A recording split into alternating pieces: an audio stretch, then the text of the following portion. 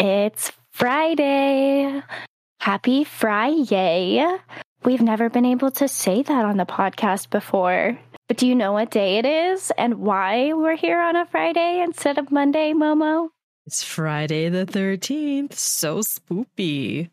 But do you know what else today is? Let me think. Yada, it is our host with the most, Cleo's birthday. Yeah, today is my birthday, and this year is super special because it's on a Friday. Super spooky. Friday the 13th birthday. But do you know why this day is so spooky or weird? Gives people the heebie-jeebies? I have some suspicions, but I couldn't exactly say why. Well, we gonna learn today. We're gonna learn today. Or at least try. Let's dive a little deeper into the superstitions and pop culture references behind the second spookiest day of the year, Friday the 13th. Welcome to Spooky Pasta Sauce, the pop culture and gaming podcast where I, Cleo, serve you a heaping helping of spooky stories for you to devour alongside my lovely co-host, Momo. That's me. Together, we'll uncover all kinds of spooks from mild to spicy.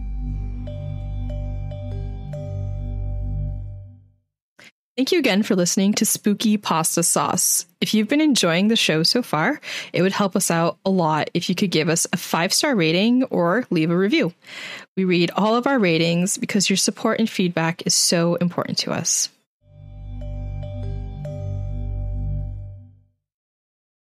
Friday the 13th is pretty spooky. It definitely makes a lot of people uncomfortable. But any idea why, Momo? They're superstitious.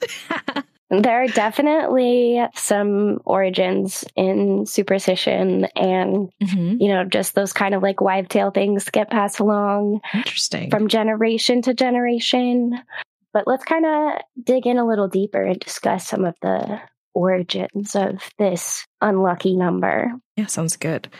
Before the emergence of Christianity, Friday and 13 were celebrated by pagans as signs of good fortune. Friday is believed to have a unique association with the divine feminine energy, derived from Frigg, the queen of Asgard, associated with love, marriage, and motherhood. Also associated with the goddess Freya, Frigg's nemesis, the goddess of love, fertility, and war. Fun fact, she could perform magic, make predictions, and rode a chariot pulled by 2 black cats. So cool. Ooh, I feel like that really kind of ties the superstition because black cats have always been like a spooky thing that often gets tied to Friday the 13th or witchcraft or Halloween. Spooky. 13 during these times was a sign of lunar and menstrual cycles, tying in again with our divine feminine energy and menstrual cycles that could occur in a calendar year. Oh, that is so unfortunate. You could have 13 periods a year instead of just 12. Yeah. Oh. But both of those are symbols of feminine power, the moon and our periods, unfortunately. I mean, I guess if you can make it through that, then heck yeah. Norse mythology has Loki, one of our faves, the god of mischief, who gate-crashed a banquet in Valhalla, bringing the number of gods in attendance to 13. Deceived by Loki, the blind god Hoder was tricked into shooting his brother Balder, the god of light, joy, and goodness, with a mistletoe-tipped arrow, killing him instantly. Oof. So this well-balanced banquet of 12 people had a party crasher. And then once the 13th member was there, the god of light, joy, and goodness was murdered. Yeah. So maybe 13's not great. Not a good omen. Yeah. Don't invite 13 people to your next dinner party. Yeah. Back to the Bible. According to biblical tradition, 13 guests attended the Last Supper. Oh, see, here's another thing. Mm-hmm. All them religions are just stealing from each other. Yeah. It's all the same story. 13 guests attended the Last Supper, held on Maundy Thursday, including Jesus and his 12 apostles, one of whom, Judas, betrayed him. Okay, I know this is a tangent, but Judas by Lady Gaga is a banger. Yeah. And I always think of that song when I hear Judas referenced. The next day, of course, was Good Friday, the day of Jesus' crucifixion. Fridays are believed to be unlucky in the Bible. The day that Adam and Eve ate the forbidden fruit from the tree of knowledge was a Friday. The day that Cain murdered his brother Abel was a Friday. The day that the temple of Solomon was toppled was on a Friday, and the day that Noah's Ark set sail in the Great Flood was also on a Friday. Oh, interesting. So, didn't know that. The Bible, I didn't realize that either. There's not a good track record for positive things happening on Fridays in the Bible. Not a Friday in the Bible, yeah. No. An important milestone in the history of the Friday the 13th legend, in particular, not just the number 13, occurred in 1907 with the publication of the novel Friday the 13th, written by Thompson William Lawson. It's basically about a stockbroker who takes advantage of a bunch of people and their superstitions and cons them out of their money. That's unlucky for the superstitious. Right? Mm-hmm. Well, in 1907, that's way before like the stock market crash and all that stuff. So, oof. All right. We got some more fun facts for you. While Friday the 13th may feel like a rare phenomenon, our Gregorian calendar means that the 13th of any month is slightly more likely to fall on a Friday than any other day of the week. It is not, however, a universal superstition. In Greece and Spanish-speaking countries, it is Tuesday the 13th. That is considered a day of bad luck. While in Italy, it is Friday the 17th. That's super spooky. Oh, interesting. Right? I think it's weird that a lot of people share one unlucky day because it's obviously over in the UK and England as well. But then, yeah, other countries having their own bad luck day. Oh, interesting. Yeah. As Steve Roud explains in The Penguin Guide to the Superstitions of Britain and Ireland, the combination of Friday and the number 13 is a Victorian invention. Is it? And I'm a big fan of the Victorian era. I think if you're goth, you kind of have to be. Yep. Just the fashion, the fashion. So much. The obsession with death. I feel like that's when people finally started to like get curious about spooky things and not just like sweep everything that was unpleasant under the rug. Yeah. Super interesting. Also, The Penguin Guide to Superstitions of Britain and Ireland. I need to read that. Right? I would be very interested. Yeah. To read more into that. Maybe we'll get some more information about my genetic predisposition to magic. Yeah, maybe it's in there. It's in the guide. It's in the guide. They'll tell me more.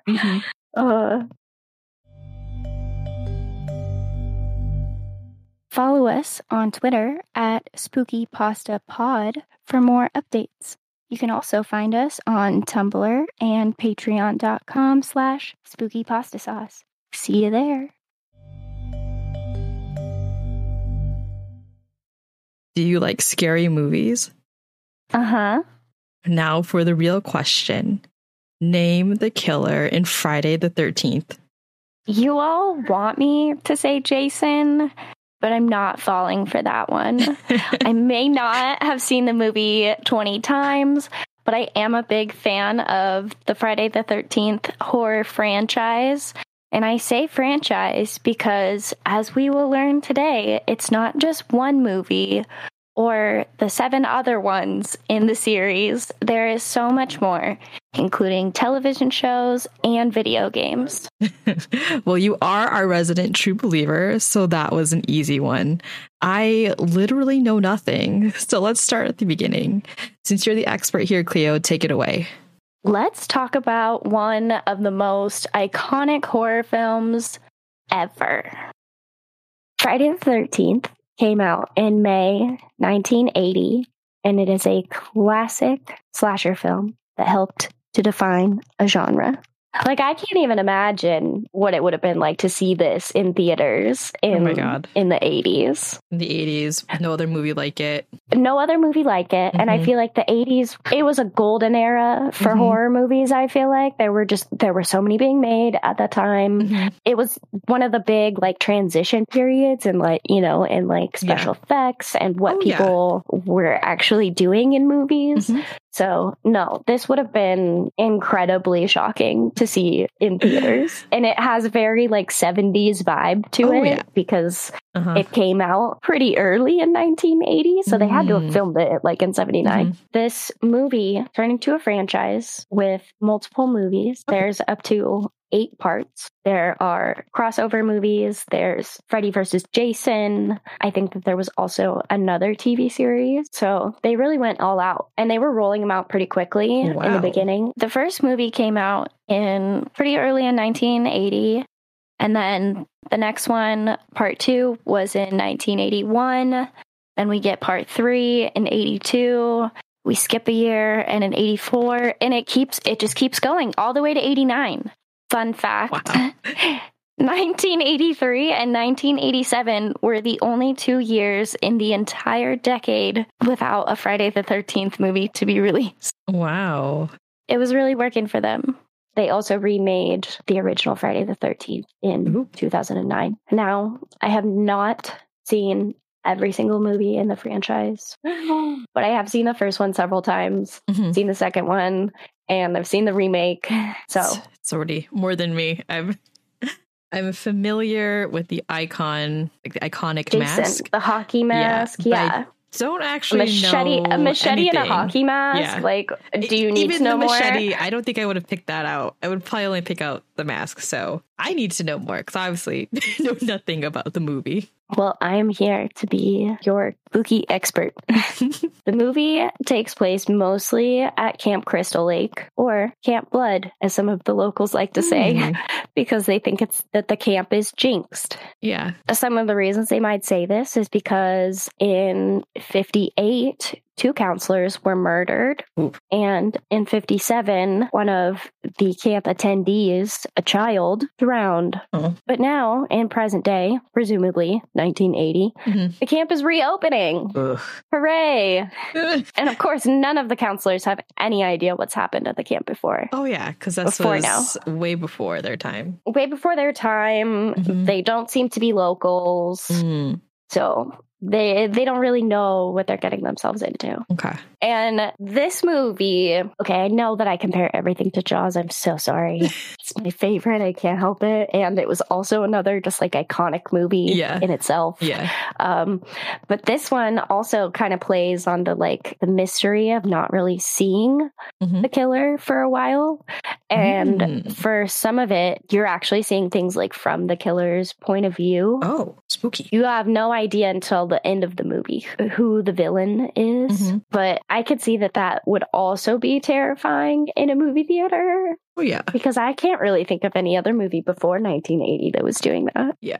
So nobody really knows what's up except the locals, who are being sort of cryptic and only giving like bits and pieces of information. Of course. The counselors show up for camp 2 weeks early, but the camp isn't quite ready. So they have to start working immediately.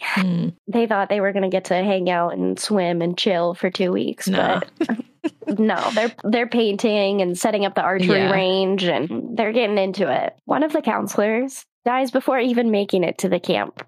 What? Mm-hmm. Did they know? Like, it was like a hitchhiking situation gone horribly wrong. oof. Just trying to make it to the camp, got picked up by the wrong person. They literally drive past the turnoff to the camp, and the counselor is like, hey, wait, that's where I need to go. Like, shouldn't we stop? And there's no dialogue from the other person in the car with her at all, which makes it creepy. So you don't see their face, you don't even hear anything from them. And then she jumps out of the moving car. What?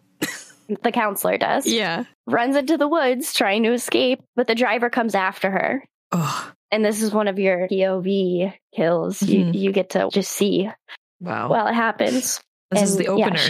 Yeah. Well, okay. Technically, the opener, you do kind of see the two counselors who got murdered in 58. Okay. You see someone sneaking up on them, but you don't see them like actually get murdered. It's just alluded to in the beginning. So this, I think, technically is like your first slasher kill in the movie. So back at the camp, there is one girl who had already showed up. There is a car full of some of our important players. We've got Kevin Bacon, a very young Kevin Bacon, playing one of the camp counselors. Yeah, he's like the hottie macho camp counselor. Of course, he brings his girlfriend and his super goofy best friend. Yeah, I think there's like one other girl that might have already been there, but there's like 6 total besides the girl who didn't make it. Yeah, she's never really in the camp. So the camp director, guy putting this all on, that thought it would be a good idea to reopen. As soon as the car with Kevin Bacon and his crew shows up, our camp director's like, oh, I got to run off to town and like do some stuff. So I'll see you guys later. Get to work. I'll see you. I'll be back. Sounds like a good idea, leaving a bunch of teens unsupervised. Right? Yeah, it's a great idea. So he is off away in town doing whatever for pretty much the rest of the movie. So now we have all of our 6 counselors at this camp just kind of doing their thing, hanging out. They get some work done. They go off and swim in the lake after they fix the dock. And then one of the girls senses that they're like being watched by somebody. And you get more POV shots. So you're like the killer, like lurking in the forest on the other side of the lake, staring at these kids. Give me the creepies. So they play and hang out, and they're having a grand old time. And then 3 of them head off to like a common area to hang out and like play some games, make dinner, whatever. It's settling into evening time now. Oh, and by the way, this all takes place in one day on Friday the 13th. I was going to ask that. Oh, okay, of course. Yes, the one day in the movie is Friday the 13th. Half of our party runs off to go start dinner, and then the other half is kind of doing their own thing. Kevin Bacon and his girlfriend wander off and are on a romantic walk, and then their bestie that rode up with them wanders off on his own, which is always a smart thing to do in horror films. So he wanders off, and he sees somebody lurking in one of the cabins, and then we don't really see him again for a while. Oh, gosh. And then to make things even spookier, a big storm rolls in. Of course. Pouring down rain. Yeah. There's even thunder and lightning. Wow. Like, it's the whole deal. Kevin Bacon and his girlfriend run off to get busy. But then you see on the top bunk that his bestie is there and has been there the whole time because he's dead. He definitely ran into somebody in the cabin. So he's just been on the top bunk this whole time, and they just didn't know. Kevin Bacon is laying in bed, and he's gonna have a post smoke, and his girlfriend runs off to the bathroom, and while he's laying in bed, Kevin Bacon is murdered from somebody underneath the bed, like reaching up and stabbing him through the bed. Oh my God. Super brutal. Yeah. And shocking because there's no, like, you don't even hear anything before it comes. It's just like, Oh my God. Under the bed. Yeah. Now I'm going to be scared if under my bed. Well, at least you don't have bunk beds, I guess. That's true. The girl who's in the bathroom obviously doesn't know that now there are 2 dead bodies in the bunk beds in the next room. God. And she's like washing her face and everything. And then she hears something and she thinks it's the guys playing a joke on her. And then she goes into the showers to investigate, and she gets an axe straight to the face. Straight to the face. Straight to the face. Ooh. Yeah. So she doesn't make it out of the bathrooms. And now only 50% of our counselors are left. The camp director is still nowhere to be found. He's still off in town doing his own thing. And the 3 other counselors have been playing strip Monopoly, which I don't really know how that works. Okay. Yeah. I didn't know that you could make Monopoly strip. But anyways, that's what they're doing while their friends are all being slasher killed. Yeah. So one of the girls from the group goes back to the cabins to check. It's not because she was concerned about her friends that haven't shown back up. It's because she might have left her windows open and now it's pouring rain. Oh. So she goes back to check. Yeah. And she's in the bathroom, the same bathroom, but she doesn't see her friend. Somehow doesn't see the people on the bunk beds. And just gets into her own bed to go sleep. She's going to go to bed. She's done for the night. But while she's laying in bed trying to read a book, she keeps hearing somebody crying out for help. God. So she gets out of bed, doesn't put on a rain jacket or anything, and wanders out into the rain to look for whoever is crying for help. Oh my God. Clearly inexperienced camp counselor. It's Friday the 13th. It's super stormy. And there's also a full moon. Of course. And we find out from one of the police officers in town who is actually giving the camp director a ride back to the camp because his Jeep couldn't handle the weather. So an officer came on him up on the side of the road and was like, oh, hey, do you need a ride? And then he's just telling him oh, it's Friday the 13th and there's a full moon.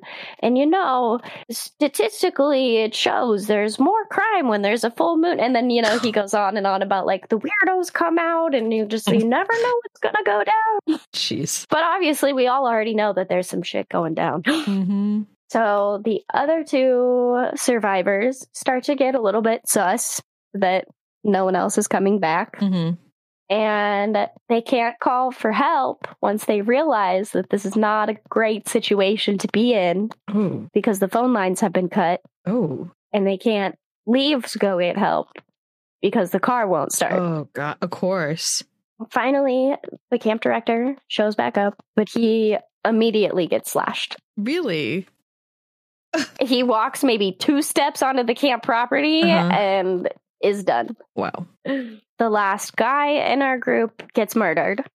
And our final girl, who was searching around with him earlier and was like, maybe we should call the cops, finds his body. And then she's like, okay, there really is something going down. So she tries to barricade herself in one of the cabins. And then the girl who wandered off alone in the rain looking for somebody gets tossed through the window in the cabin that our final girl has barricaded herself into. And she is also dead. Yeah. Our final girl runs outside hysterical. Oh, yeah. And she sees an old lady pull up. What? Mrs. Voorhees. And she sort of comforts this girl and tells her, oh, I'm friends with the people that own the camp. And I used to work here. I used to be the cook here. And she tells the girl about how there was a young boy who drowned in 57. And his name was Jason. And the reason that he drowned was because those counselors were too busy getting it on. Oh, my God. Not paying attention. Yeah. Not only was Mrs. Voorhees the old camp cook, she was also Jason's mom. Oh. She is now on the hunt for revenge. Oh. And she is the farthest thing from stable. Yeah. From mentally stable. She's talking to herself. She talks with Jason's voice to herself. She is not well. And she is really going after our final survivor. Whoa. They get into a knockout fight all over the place. It carries on throughout the whole camp. Wow. And there's even times where you think that everything's good and our final girl is going to make it. But then all of a sudden, even after getting hit in the head with a cast iron pan, Mrs. Voorhees is still coming at her with a machete. Dang. So she's never safe, really. They have their final battle and our final girl takes that machete and she just slices Mrs. Voorhees' head right off. What? Oh. And then she decides that the best thing to do from there would be to get into one of the canoes on the beach and just wait out the rest of the night on the lake. What? In the canoe. What? That doesn't make any sense. And in the morning, when the sun's shining, the cops finally show up. And right when she thinks everything is safe, the nastiest looking thing, creature, person, whatever you want to call it, pulls her into the lake, like comes up out of the water behind her, grabs her, and topples her canoe and pulls her under the water. Oh my God. And presumably it's Jason. And then she wakes up in the hospital and is talking to the cops, and she's like, oh my gosh, what happened? Like, is everybody dead? And the cops are like, yep, and we called your parents. They're on their way to come and get you. Oh my God. And then the girl's like, well, what about the boy? The boy who pulled me in the lake. And the cop is like looking at her as if she's crazy and just says, what boy? Like, we didn't find a boy. And of course she's like, Jason. Well, that means he's still out there. Yeah. And then the movie just ends. Well, oh my God. Yeah, I do not have to watch this movie. You summed it up. I'm good. That is scary. And for that to be like the first of the movie of its kind, oh my God, I'd be like petrified. Oh, I would be terrified seeing that in the theaters. Yeah. Definitely spicy. Yeah, definitely. Like watching it back today, it was definitely like super cheesy and dated, and it's not like the special effects are like all that great. Yeah. But there's still, like when Kevin Bacon got it from underneath the bed, I was like, oh no. Gosh. And I've seen this movie before. Yeah. Yeah. Still get you. Yeah. So I think back in its prime, I can't even imagine what reactions in the theaters would have been like. My God. Yeah. Okay. So now that I'm fully educated and you've seen fully versed. Yeah. Fully versed. And you've seen so many versions of this movie. Which one is your favorite? Like, what do you think of the original compared to the remake? I think it's one of those movies that was just so iconic and had such an impact on movies in general. Yeah. I think I will always prefer the original one. Yeah. It makes sense. So you definitely would recommend for people like me. Oh yeah. If you've never seen the 1980s version and you like horror, I highly recommend. Yeah. Cool. Because like we said earlier, I've seen it and it's dated, and there were still moments last night rewatching it when I was like, oh no. Oh man, still gets you. That good. Yeah, I really do like the OG one. But I did think it was very interesting that those few seconds at the end is like really Jason's only part in the first one. And I know they're making a prequel series on Paramount Plus. Interesting. It's going to be called Crystal Lake. Okay. And a lot of people have speculated that it's going to be about Jason and the things that might, maybe we'll see Summer Camp 57 to 58 and see what happened with Jason and then maybe what happened with the counselors in 58 because the movie glosses over that real fast. Yeah. I'm very interested, but I also feel like the first movie is kind of a prequel. Yeah, because it said there's numerous films in this franchise. Oh yeah, it goes up to part 8, and you'll get a giggle about this. Part 8 is Jason Takes Manhattan. So our hockey mask slasher goes to New York. To the big city. I didn't know that. Yeah, so there's that. Yeah. And then there's also, I think one of the other funny ones in the franchise is Freddy versus Jason, which pits our hockey mask slasher against another iconic 1980s horror baddie, Freddy Krueger from Nightmare on Elm Street. Oh, okay. Which is also a fabulous one. And instead of Kevin Bacon, you get a young Johnny Depp in that one. So if you haven't seen that one either, highly recommend. I can definitely not watch that. I'm like thoroughly scared to go on a lake. Yeah, no lakes. Yep. And no bunk beds. Yep. Yep. None of those are in my future for 2023. Just don't go to summer camp either, okay? Oh, man. I used to be a camp counselor, so I'm glad I never watched these movies because I would not have done that. Oh, man. Well, okay, honestly, there's enough scary stuff going on at camp anyways. Oh, yeah. I remember as a camper, I was almost traumatized one year by the scary stories we were telling each other. Gosh. And it was church camp. Oh my gosh, I was going to say. Yeah, I worked at a church camp. We didn't do that. Not my campers. Oh man, no, I got so scared because, well, okay, so we were all telling each other scary stories already. Yeah. And this year at camp, we were all sleeping in tents. Mm-hmm. We might have honestly been sitting on the dock in the middle of the day at the lake telling each other scary stories. Uh-huh. And then I think they even took us all as campers down to the lake and told us a scary story. Jeez. And sent somebody on the other side of the lake to make it look like there was a ghost walking on the water. Yeah, but really it's just somebody on the shore, like on the other side. And so that was scary. And then they walk us all back to our tents and stuff. And I'm already like, oh my gosh, I'm so uncomfortable. Yeah. And the parents that came with our group thought it would be super funny to play a prank on us. Oh no. And so when like 4 or 5 of us were in our tents, they came up and were like shaking the tents and like making scary noises outside. Yep. I was terrified. I was traumatized. I definitely cried. Yeah. I was gonna say, did you go home? Because I didn't go home, but I did cry and I did have to go sit in the adult tent for a minute and have them both be like, I'm so sorry we played a prank on you. So sorry, but terrible adult. Terrible supervisor. Hey, yeah. Not a good I don't chaperone. think that they knew that we had already been like traumatizing each other with these campfire stories. Mm-hmm. And then this is all of the stuff that they try to do to us. Yep. Harmless prank gone very bad. Yeah, because we were already scaring each other. So we were already primed.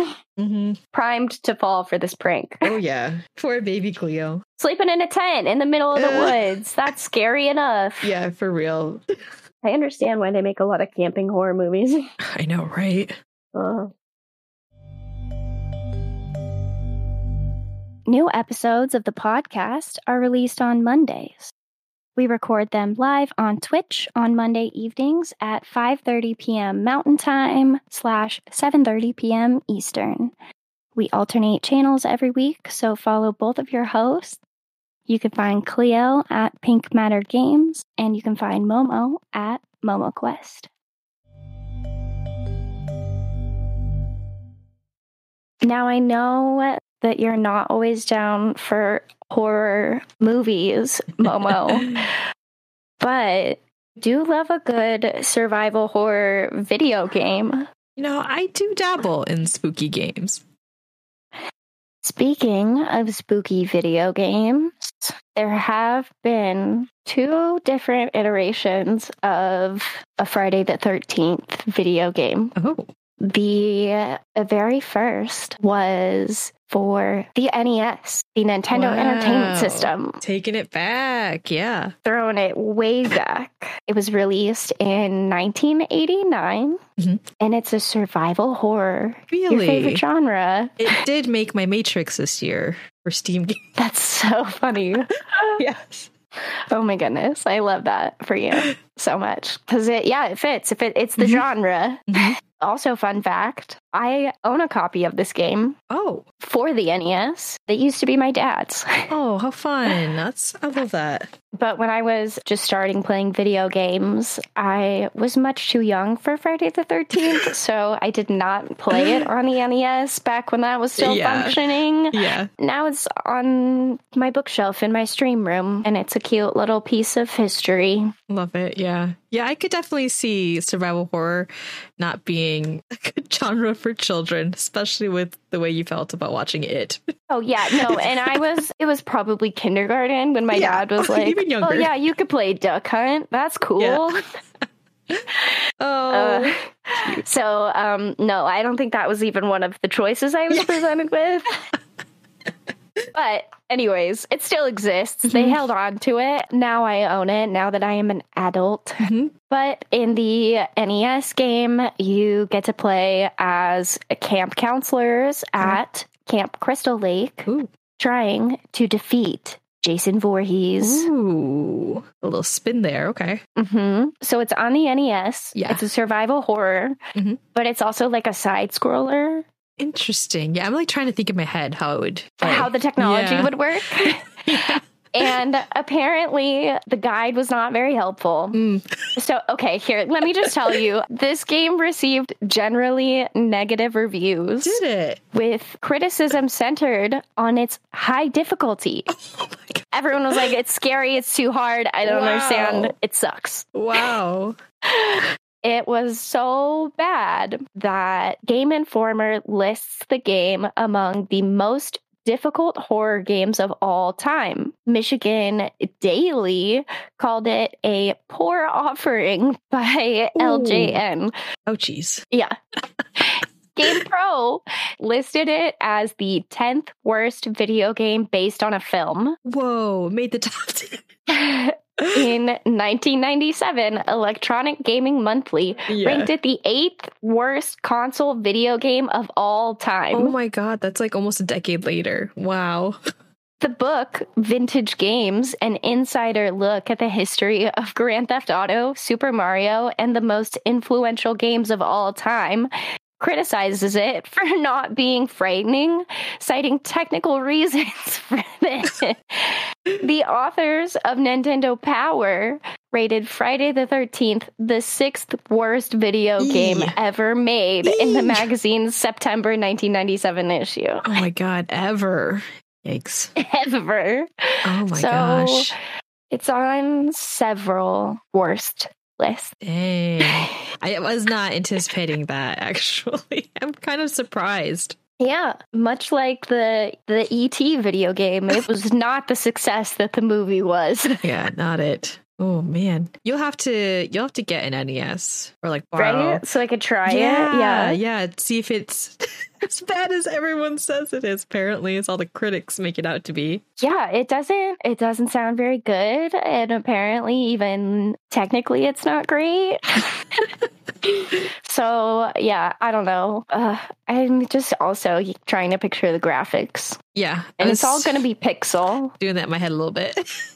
Oh, how interesting. But we do have some saving grace. Oh, okay. There is a recently remastered version of the game. Wow, okay. Well, I don't know if you could even call it remastered, I guess. It's a new one.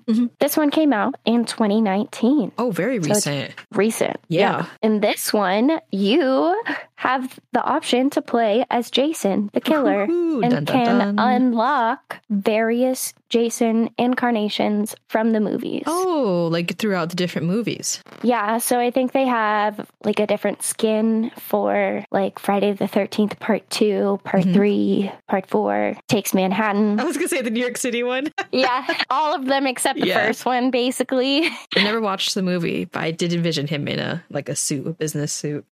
I'm sure that's not it. Okay, it's more like a janitor suit, similar to like okay, he honestly looks very similar to Michael Myers. Yeah. He just has a hockey mask on instead of that weird face mask. Yeah. But he's all like ripped up and bloody because like, is he this weird supernatural creature that has been living in the lake since he drowned? I don't know. I don't know. Interesting. Yeah. Cool. But you can also choose to play as the camp counselors. Ooh. And while there is no couch co-op, you can play multiplayer if you play online together. Really? Oh, that's interesting. Okay. I'm not a huge fan. Yeah. I think if you're going to have a multiplayer option, there should also just do be the couch co-op. Exactly. Yeah. Yeah. I'm with you. Online gaming is popular and I understand, but it doesn't make sense to me to have one without the other. Yeah. No, same for me. I'm like, what? Why not though? But split screen is not my favorite thing either, so I get you on that. I also get it.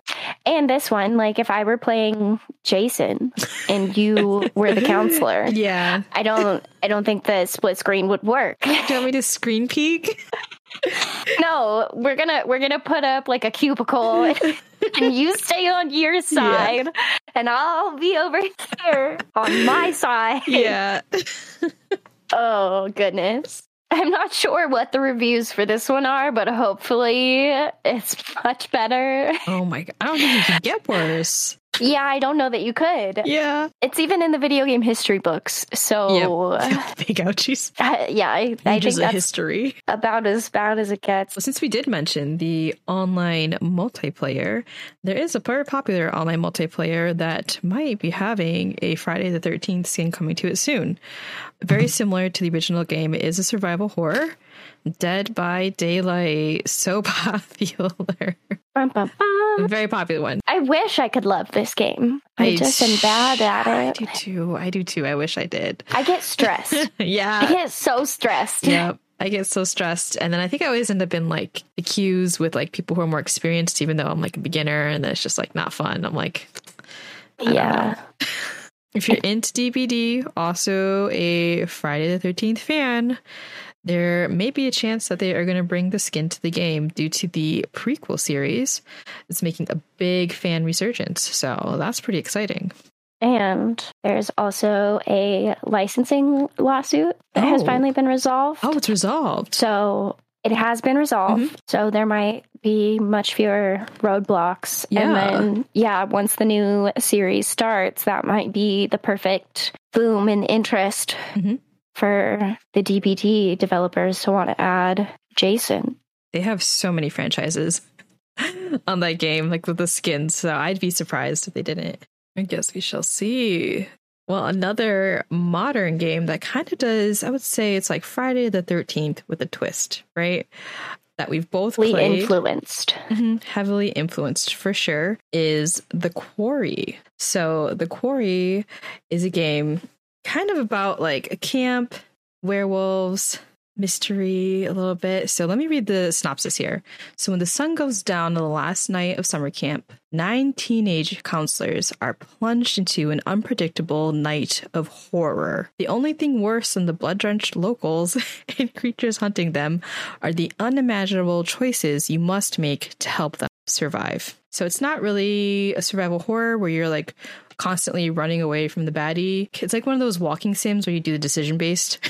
Yeah, it's like it's so stressful. What do they call them? Cinematic? Yeah, it's very much like a movie. Something games. Yeah. There's a term for it. I just don't know what it is. There is. Yeah, I did see that.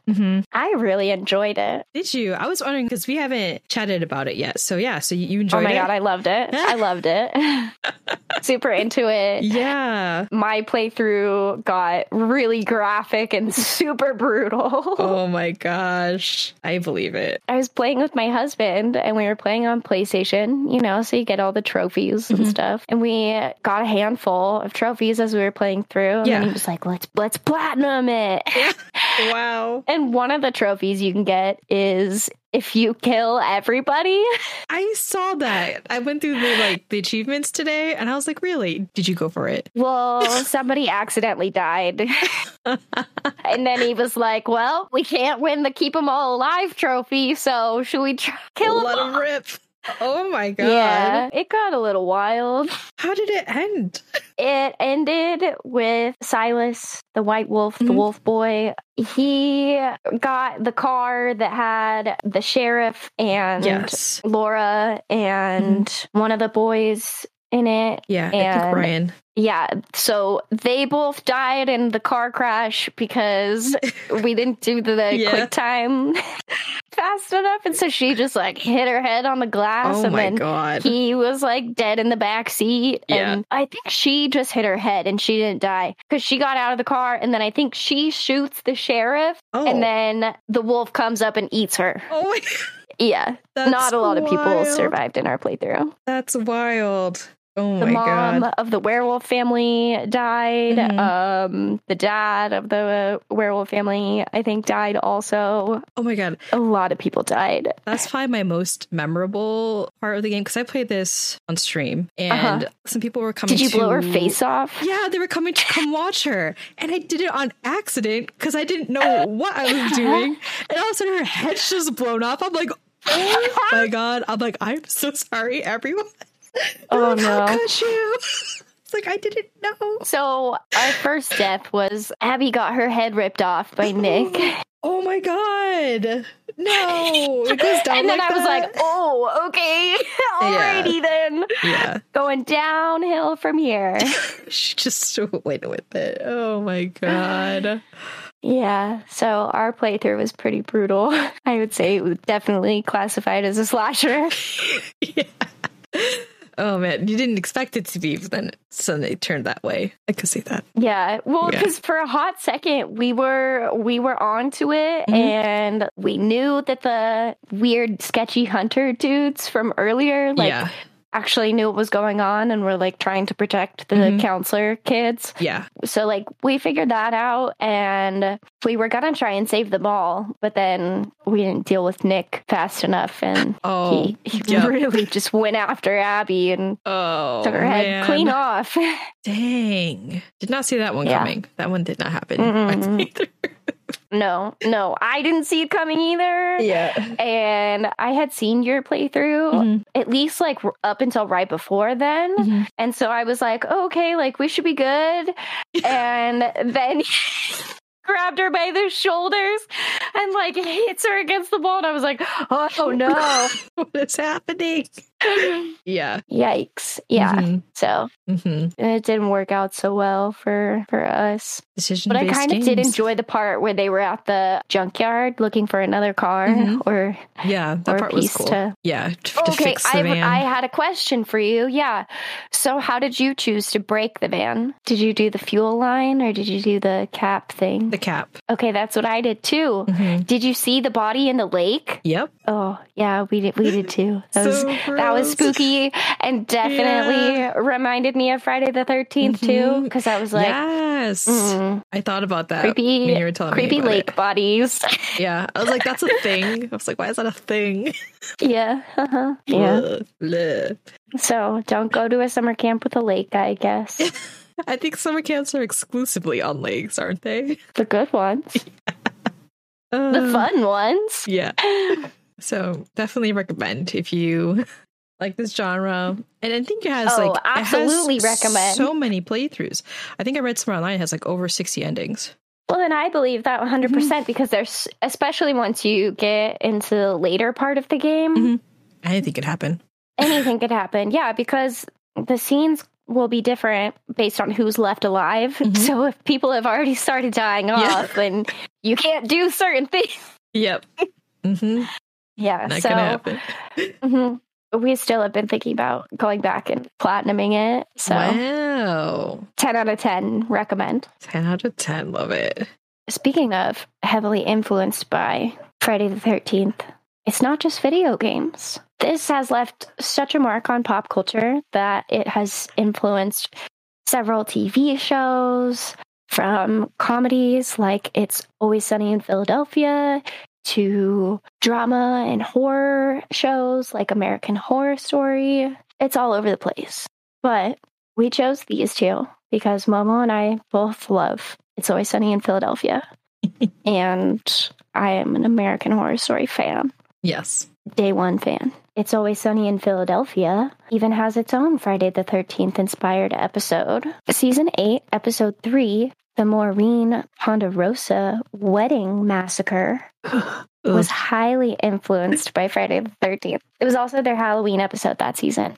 And they went hard with the reference that season because the poster was Friday the 13th. Yes, and it was like the same font, and it was them like at a spooky camp and everything. Yeah. So they went all for it. Yeah, the gang was like running away, killer in the cabin.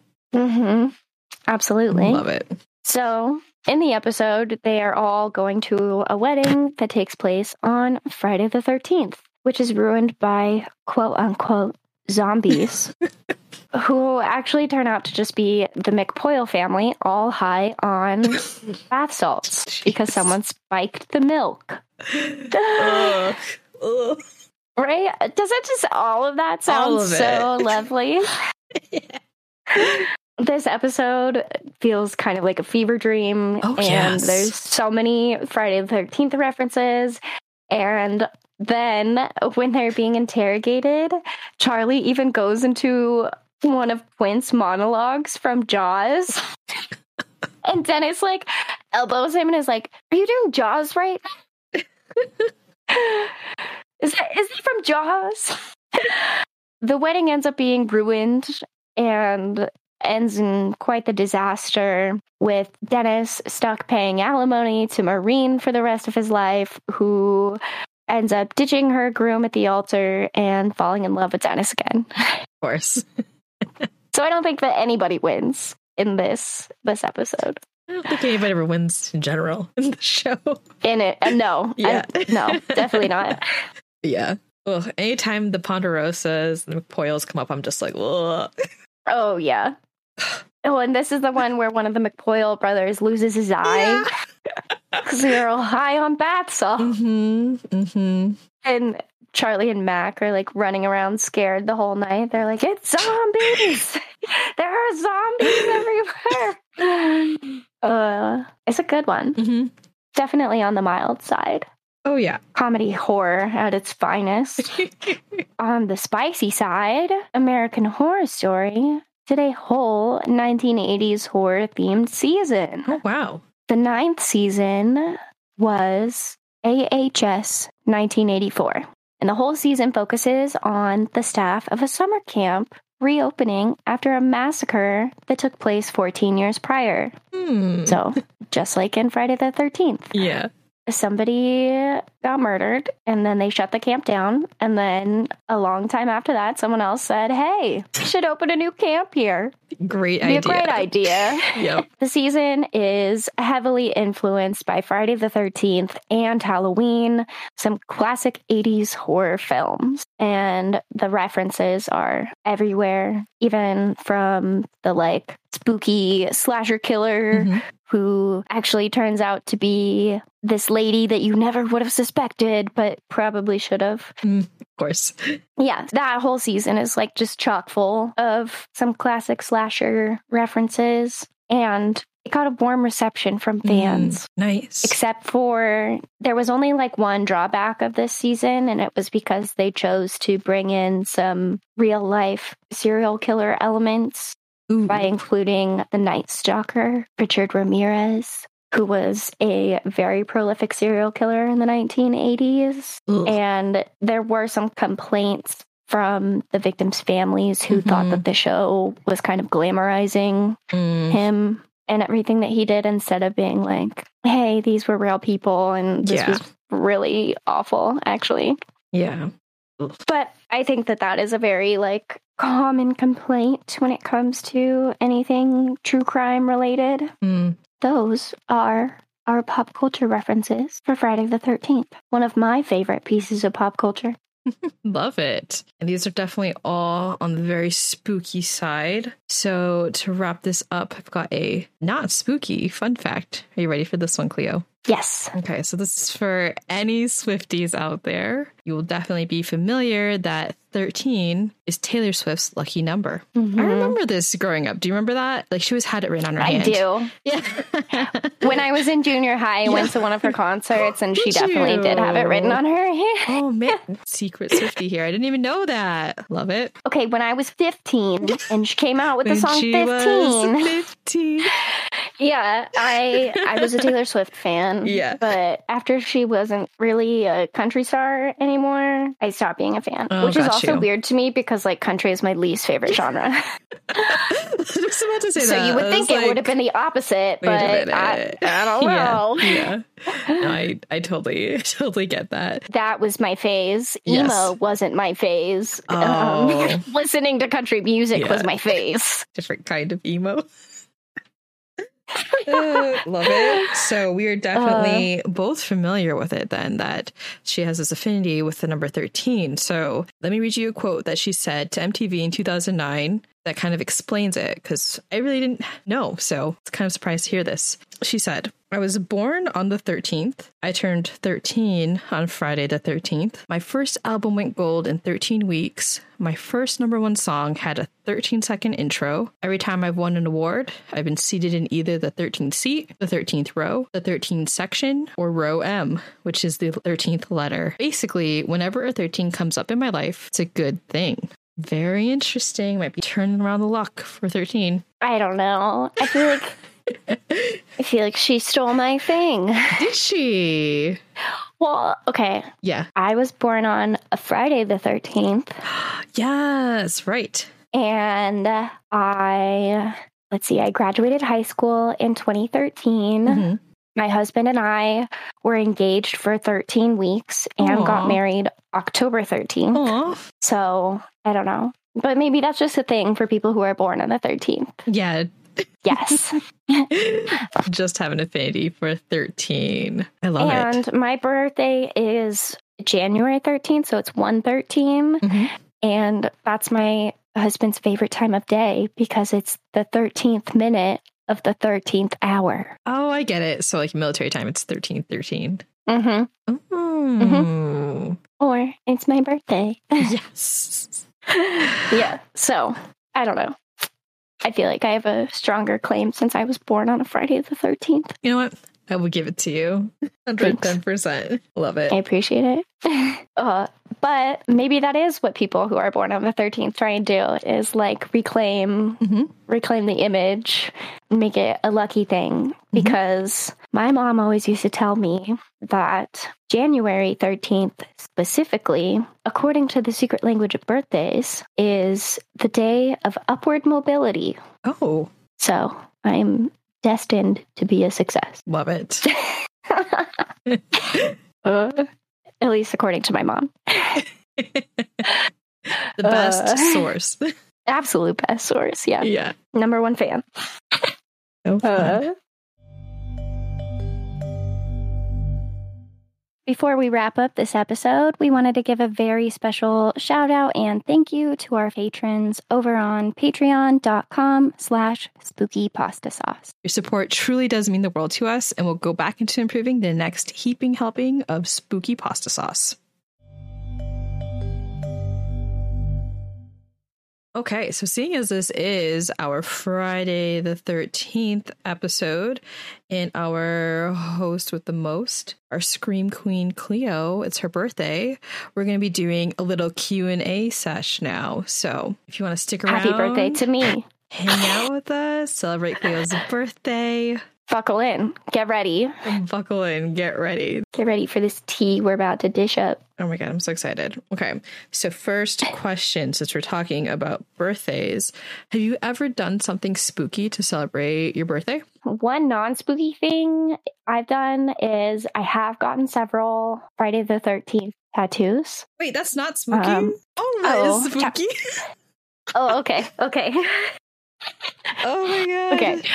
My first ever tattoo actually was on my 22nd birthday on a snowy Friday the 13th. Oh, exactly. On Friday the 13th. Love it. And what was the tattoo? It's a little umbrella with some rain clouds. Aww. I love it. Yeah, it's cute. Yeah.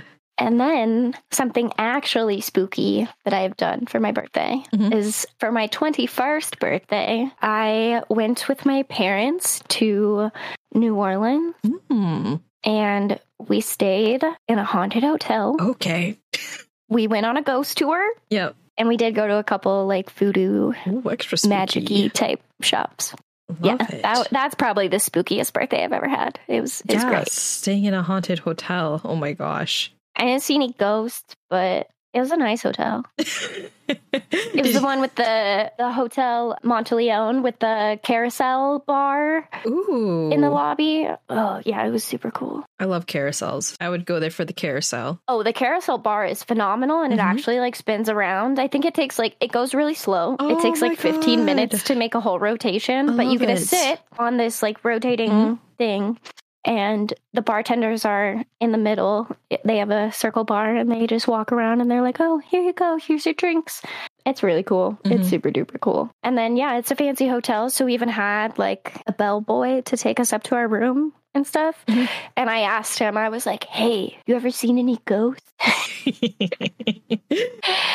And he said no, but he did tell me that he's had weird experiences with his phone battery. Ooh. Because spirits need energy. They drain your battery. Very interesting. I also have had problems with my former phone batteries. Who knows? Ooh, Who knows? Maybe it's ghosts. Yeah. I'll have to say that next time. It was a ghost. I swear I was at 80%. It says 17. It's gotta be a ghost. Oh my gosh. Love it. Well, awesome. What like spooky ways to spend like the spookiest day of the year. And it's your birthday. Awesome. Love it. Okay. So let's move into more of our Q&A. So thank you to all of our listeners who have sent us these questions. So let's go through some of your favorites. So let's see what's... Ooh, okay.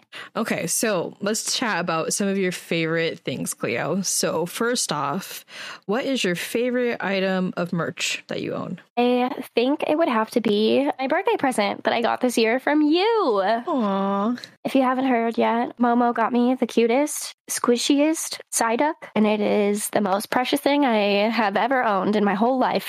It's a big boy. It looks like the size of my dog. It's a big boy. Yeah. No, it's definitely chunkier than my small dog. I love it. It's amazing. Yay, I'm so glad. Happy birthday. Thank you. Yes, I was so excited to open it. But I think if I had to choose something else, probably my Nightmare Before Christmas Vampire Teddy Build-A-Bear plushie that I have. Precious. It's like a perfect replica of the toy from the movie. It really and is. I got it for myself last year for Christmas and have absolutely no regrets. Yes. Love it. Okay, so what is your favorite book? My favorite book of all time is Jaws. Really? Dun-na, dun-na, dun-na-na-na. Love it. Love it. Yeah. Not a lot of people know it was a book first, but it was. Yeah. And in some of the chapters, you get to read from like the shark's perspective. So it's super cool. Interesting. Yeah. It's fun. It's a good time. Yeah. Okay. Well, speaking of movies, what are your favorite horror movies? This one was a really tough question. Yeah. Honestly, I thought about it for a hot second. I would have to say my favorite horror movie that I saw last year was Barbarian. It's very twisty turny. The only thing I have to say negative about that movie is that the twist is so good and so shocking that it's like only good the first time you watch it. Got you. Yeah. You know, because it never hits as hard as it did that first time. Oh, yeah. You always have to savor the first time. I still watched it a second time, but I don't know. It was so good that first time. If you're into M. Night Shyamalan tier level twists, this one's for you. Also, it has Justin Long in it, and I just always love whenever he's put in a horror movie. And I think it's because I love the movie Tusk so much. For my favorite horror director is probably Guillermo del Toro. I think we talked about this a lot in our horror sampler mini episode. He's the guy that did Don't Be Afraid of the Dark. Yeah. He did that one. He did Pan's Labyrinth, which actually made my top 3. Because if you didn't know, Jaws is in there in the top 3. And then Pan's Labyrinth. And then I guess it should be Tusk for number 3. But I wrote down the original Candyman. They could be tied. That movie's scary, though. I have not seen the remake because I really do like the original one. I'm afraid that the remake will be bad. I don't totally know. understand that. Yep. I just always have lukewarm feelings when it comes to remakes. I'm like, this is either going to be great or awful. Yep. But those are my top 3. Love it. Ish. Love it. Okay, our last spooky-ish question. What is your favorite cryptid? I am going to have to say Bigfoot. But my husband said that this podcast is the only place that I'm allowed to talk about it. Talk away. We want to hear it all. I'm not allowed to talk about it in public. But I also really do love Mothman. So. Oh, Mothman. I remember when you did your stream, when you did our Freaky Friday, and you Freaky read us Friday about and did Mothman. I was like, what the heck is this Mothman, and why am I so scared right now? Because you never know what kind of creatures are out there lurking. Never know. I believe. Love it. I think Bigfoot is for real. Yeah. I don't think that there are that many of them left. I'm sure they're going extinct just like all the other. Okay, we don't need to get into that now. I'm sorry, it'll just never end if we start. It is your B-Day Q&A if you want to keep on the Bigfoot. I'll spare our listeners. Okay. For now. Okay. For now. Future episode, maybe. We'll have to dive deeper. I'm sure Cleo has many thoughts. Oh, I can tell you so many things about Bigfoot. Love it. Okay. Well, let's keep going. Let's move more into kind of like pop culture type of questions. Okay. We are both pretty big gamers. So our next question is, what are your favorite video games? I had to go top 3 for this one as well because I am so indecisive. That's what it really is. Yeah. But I would have to say Disney Dreamlight Valley. And if we were going by hours, I would have to include Animal Crossing in this list. Of course.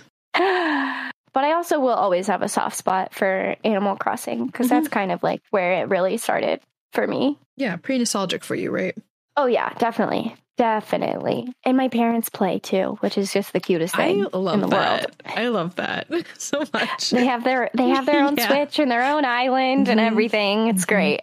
Yeah. And then for my third one, technically it's not just one because like I said, indecisive.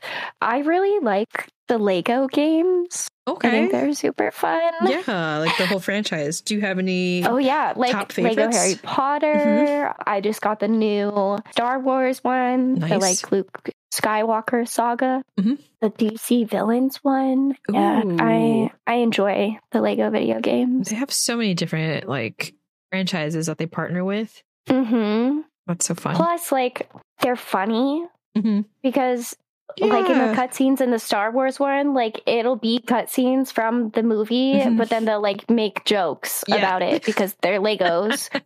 Yep. Oh my gosh. And most of it is just smashing stuff. Oh yeah. And I'm all about that. Yeah, I am too. It's a fun time. Always trying to be a true wizard and collect all those coins or true Jedi, you know? Gotta fill up that bar. Gotta do it. Well, cool. Those are your top 3 games. But what if you had to pick? I'm gonna put the pressure on. What was your best game played in 2022? Best game played would have to be Disney Dreamlight Valley. I have a disgusting amount of hours in it. I love it. I'm living for it. I just finished today cooking every single recipe in the game. Yeah. They added the 3 new characters in this update, Buzz, Woody, and Stitch, and I've already maxed them out and done their level 10 quests and all of the things. So, are we going to be able to like visit each other someday? Because I'm never gonna catch up. I hope so. Need to come visit your. Yeah. It's not really come an island. Stay in your my town. Hotel. Yes, I will stay in your hotel. Yeah, because they want you to build an insane amount of rooms on your house. So I've decided to just run with it and make a bunch of different theme rooms. Love it. Man, you were my so own Disney far hotel. Love it. Yeah. Best Disney I life. am at like expert level. So definitely my favorite. Nice. Cool. These are a lot of like more modern games that we've been chatting about. But you know what? Let's throw it back for a minute. What is the first video game that you ever played? I would have to say it was probably Duck Hunt on the NES with the shooter and everything. Oh, right. Yes.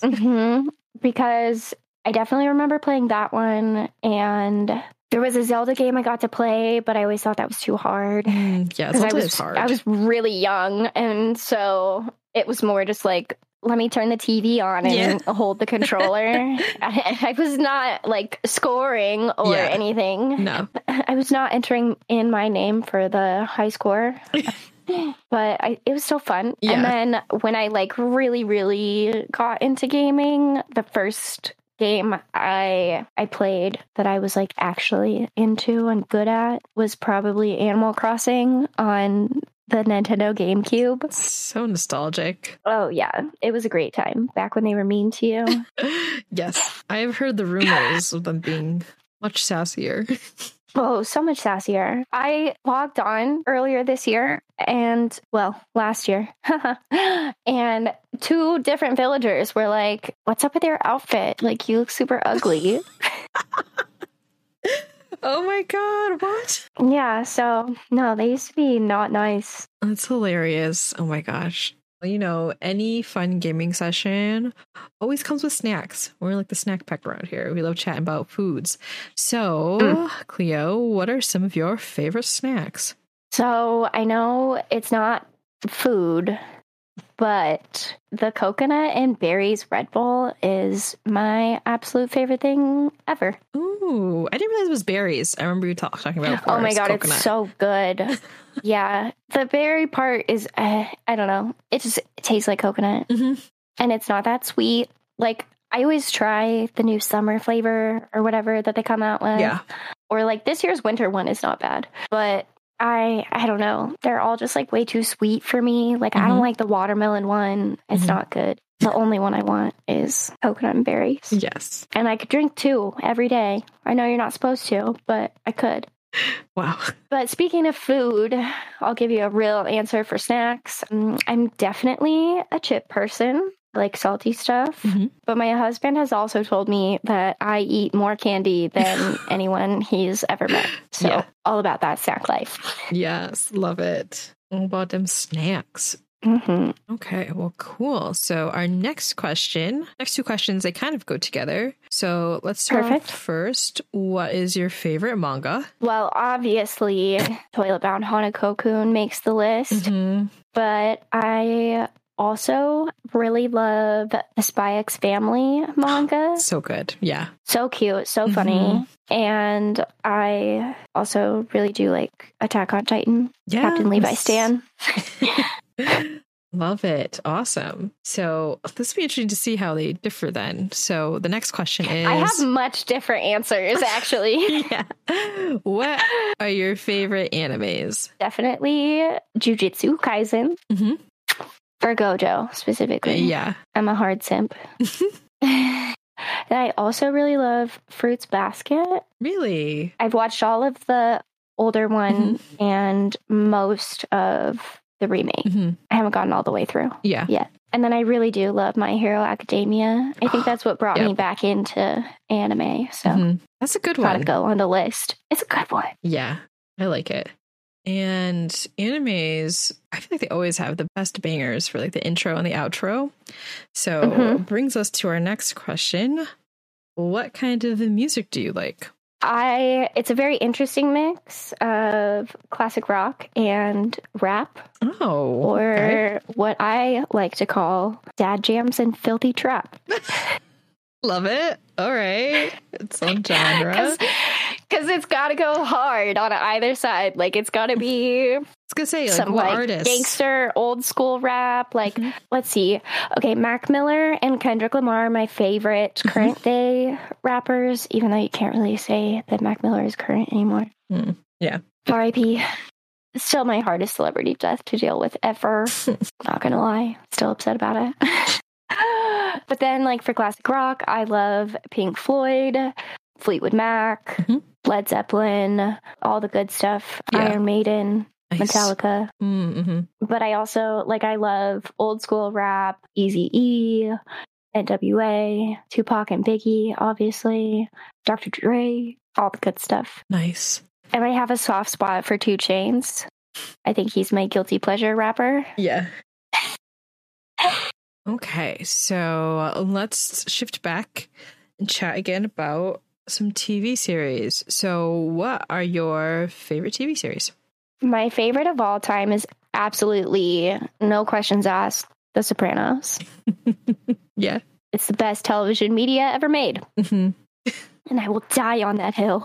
But I also am a sucker for some reality TV. I do love 90 Day Fiancé. 90 Day Fiancé. Oh my God. It's so good. It's so bad that it's good. It's so bad that it's good. I think I've only watched like a season here or there with my bestie, but so you have to sit and watch the whole season. And there's so many spin-offs. Oh, yeah. Oh my God, yeah, there are. And I was at a hotel when I went out of town in October and just flipping through channels. Yeah. And of course, TLC was like 90 Day Fiancé Marathon. And so we just had it on on at random times when we were in the hotel room. And there was one of the episodes where they do pillow talk, where they'll have a random couple from one of the 90 Day Fiancé shows. Okay. And they'll sit and watch the episode with you, with you. And they're always like sitting together in their PJs and like having snacks. Oh, like a weird director's cut. The weird episode that came on in the hotel room, they were eating a whole ass hot pot meal in bed while watching the episode of 90 Day Fiancé. Oh my. Well, I mean, if I had to watch my own reality TV show, I'd pick hot pot. That's awesome. Yeah. But so they'll pick couples from 90 Day Happily Ever After question mark, and then have them watch the regular 90 Day season. Okay, so it's other people. So it's not your own season. You're watching other seasons, and you're gonna be like, "Oh, that's super weird.